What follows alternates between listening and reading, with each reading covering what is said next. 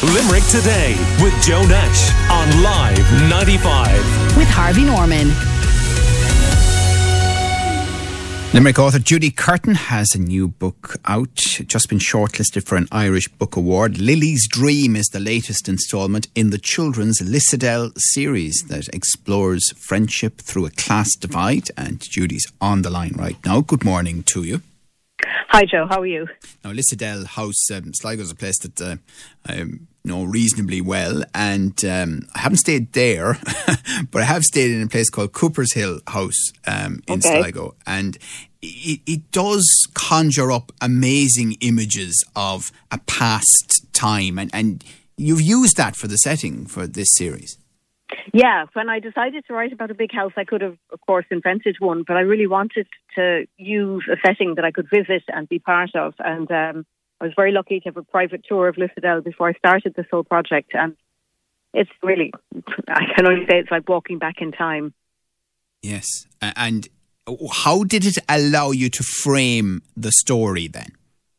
Well, it really helped me because I could see, the divide, because you could see literally you're downstairs in the basement with this pokey little servant stairs, leading to the big wide world above where the rich people lived.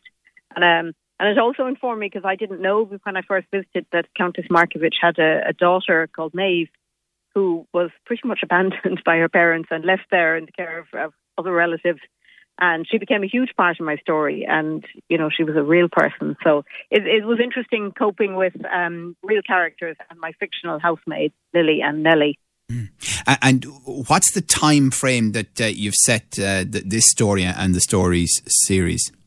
Well, the first Lily book starts in 1913, and the new one, Lily's Dream, that brings us into 1914. So obviously World War I is looming, and I don't really write war books, but I wanted to, look at the impact of the war on people in Ireland. And so a staff member from the house, who's a close friend of the main characters, he goes off and he writes letters back from the front in 1914. So I bring the war in that way. And, they're doing things like knitting vests and socks for the soldiers. And I couldn't resist bringing in the 1914 Christmas truce as well, because that's a story that I find very interesting. Yeah.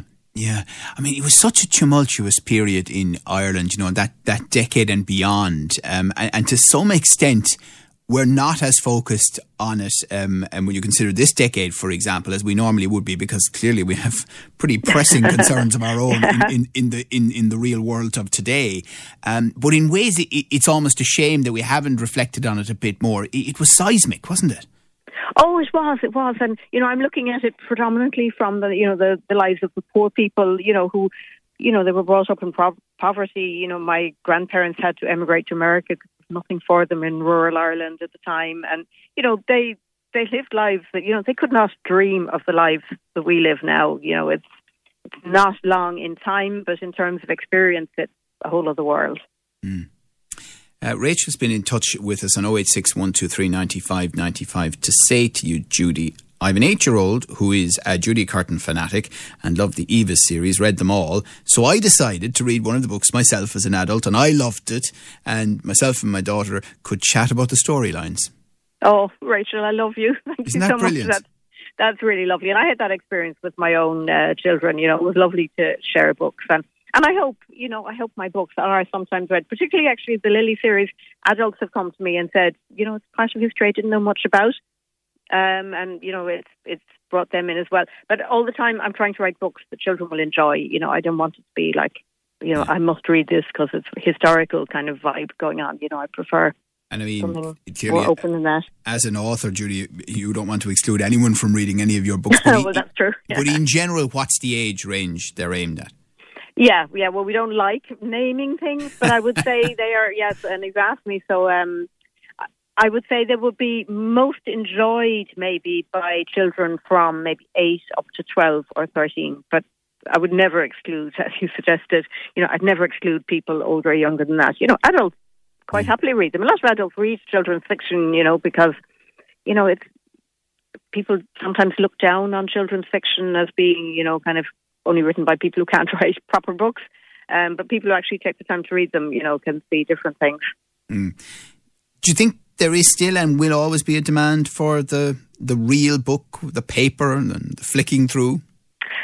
With children's books, yes, I think. I know with books for adults it's slightly different, but, you know, children's books are generally bought by parents, grandparents, you know, and we don't want to be kind of giving a code for a download. You know, you want to hand over books that you can put an inscription on. And, you know, I still have a lot of my books from my childhood, you know, from Auntie This or Uncle That, and they're precious.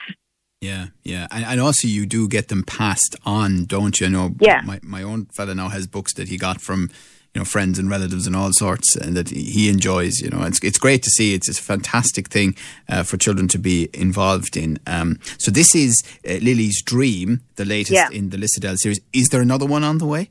I don't know if my editor is listening. There's talks. There's nothing set in stone at the moment, but there are talks. Every time I finish a book, I think I'm done with that series, and then I find myself having more to say. The characters kind of, they don't leave me easily. They lurk in my consciousness, and you know, they ask to be mentioned again. So I think that possibly would be a number 4. And I mentioned shortlisted for an Irish Book Award. I mean, are you one of these people who says just a bonus to be nominated, or would you claw someone's eyes out to win it? Well, even if I were, I wouldn't be admitting it to live on radio. Good answer. So, well, there's a really strong field. Another Limerick-based author, Pádraig Kenny, is shortlisted this year, and my very close friend Sarah Webb, and there's amazing authors on it. So it is a big honour. Of course, I'd love to win. I'd love something for my mantelpiece. So if anyone would like to vote, please do. But yeah, I'm really happy. I'm in exalted company, and I'm very proud and happy to be there. Brilliant. All right. Listen, best of luck, Judy. Great to chat to you as always. Thanks so much for your time this morning. Cheers. Thanks so much. Bye. That's Limerick author Judy Curtin and her latest book, Lily's Dream, in the children's Lissadell series. Do check it out. Limerick Today with Joe Nash on Live 95. With Harvey Norman.